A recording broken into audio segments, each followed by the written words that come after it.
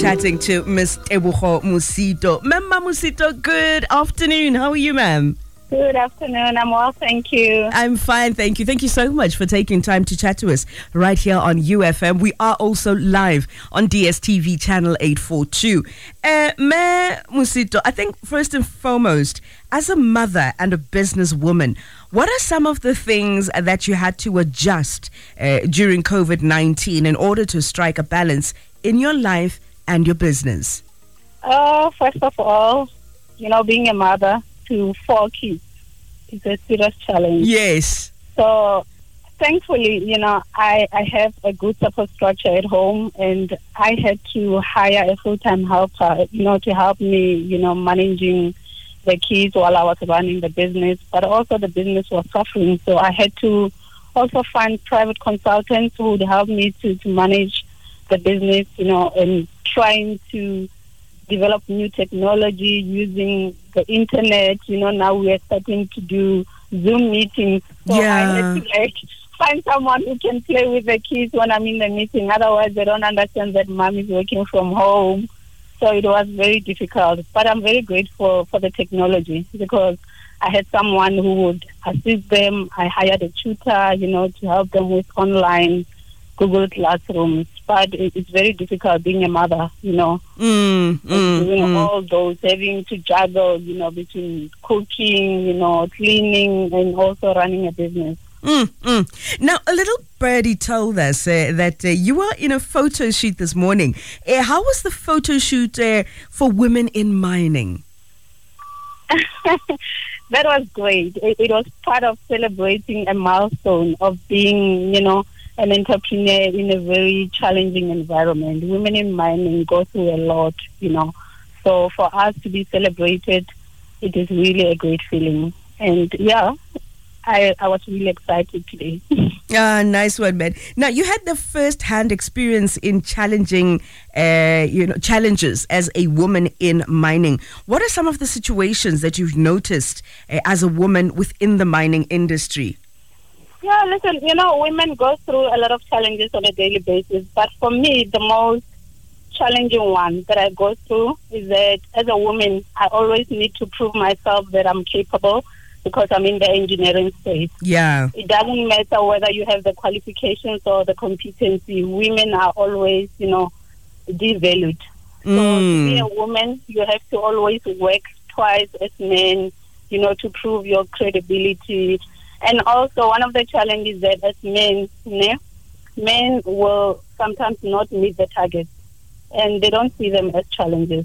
But if it's a woman, then they say, you see, she was not focusing on work and all those things.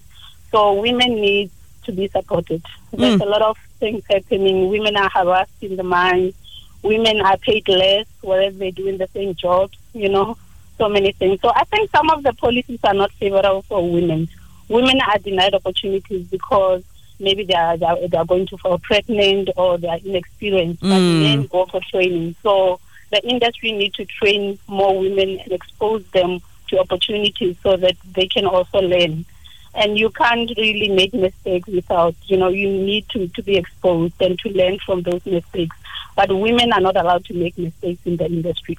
Now, today is, of course, World Youth Skills Day, and it is aimed at raising awareness of the importance of youth developing their skill set. What kind of skill set do you believe are a must-have for a young person who wants to pursue mining? This is a very challenging topic because most of the young people, especially from rural villages, are not exposed to a lot of information regarding opportunities in mining. But for me, I've done a lot of research, and I know that, young people need to learn about data analysts, being engineering, students, rock engineers, mechanical engineers, lab analysts, metallurgists. At the moment, we are moving into the fourth industrial revolution. Yeah. We need IT support, cloud systems. So there's quite a lot of opportunities now, like drone technology. But at the moment, mechanical engineering is one of the key, skills that is required, like fitting and turning. And we see a few women in becoming geologists or fitters and turners. So we really need to empower our young people to choose the right skills to become employable in the future. Now, lastly, Mosito, what are the opportunities also that young people can look into that will be needed for the next 3 to 5 years within mining? As you've alluded to, IT, that is also important, and civil engineering. What other opportunities are there? And if we can actually even find for women, for young girls? I think for young girls, also for young people at large, they must really look at digital mining. 3 to 5 years, we're moving into trackless mining technology.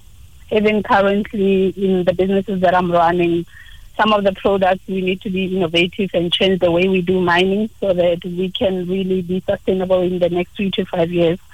Drilling technology that is safe, to reduce all the fatalities underground. Yeah. Blasting technology. We need to see young women who are drone operators, doing, all the technology that is available there. So, but IT also. There's a lot of, fatalities underground, but with the right technologies that can be created by young people. Yeah. They can develop, and patent products that can really reduce, all these fatalities in the mines. I think that can really help them to tap into the industry. Thank a lot of young people are still thinking of, the construction and all those things that are not key core commodities. So yeah. They must learn to research. When they're using the internet, I always say to young people, research about the future technologies, the fourth IR. Thank you so much, Tebogo Mosito, top 100 global inspirational women in mining. Thank you so much for chatting to us. I do believe that a young boy or a young girl that's sitting there and probably didn't even know what they're going to apply for next year at university. Maybe then this will put them in the right direction. Thank you so much, my sister, and all the best. Thank you. Thank you so much for the invitation. Bye.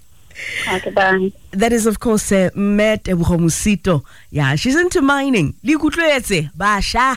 IT plays an important part because, of course, we are in the fourth industrial revolution. So it's important for us to learn how to be adaptable.